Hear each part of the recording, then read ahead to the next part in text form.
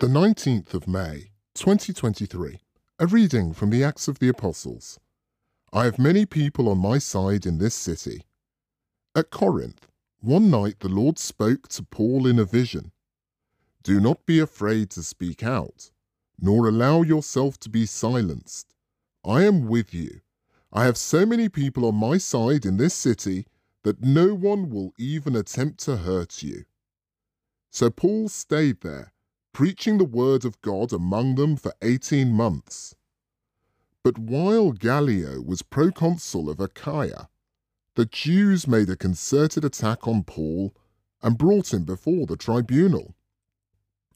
We accuse this man, they said, of persuading people to worship God in a way that breaks the law. Before Paul could open his mouth, Gallio said to the Jews, Listen, you Jews, if this were a misdemeanor or a crime, I would not hesitate to attend to you. But if it is only quibbles about words and names and about your own law, then you must deal with it yourselves. I have no intention of making legal decisions about things like that. Then he sent them out of the court, and at once they all turned on Sosthenes, the synagogue president, and beat him in front of the courthouse. Gallio refused to take any notice at all. After staying on for some time, Paul took leave of the brothers and sailed for Syria, accompanied by Priscilla and Aquila. At Cenchreae, he had his hair cut off because of a vow he had made. The word of the Lord.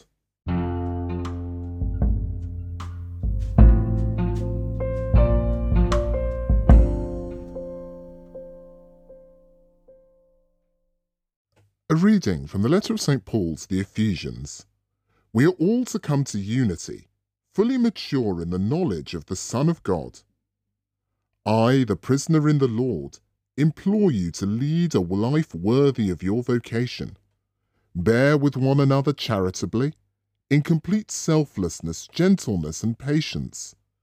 Do all you can to preserve the unity of the Spirit by the peace that binds you together. There is one body, one Spirit, just as you were all called into one, and the same hope when you were called. There is one Lord, one faith, one baptism, and one God who is Father of all, over all, through all and within all.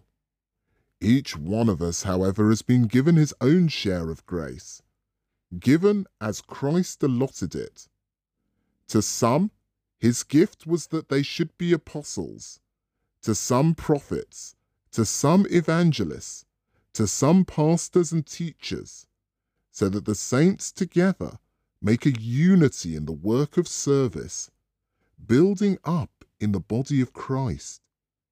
In this way, we are to come to unity in our faith and in our knowledge of the Son of God, until we become the perfect man, fully mature with the fullness of Christ himself.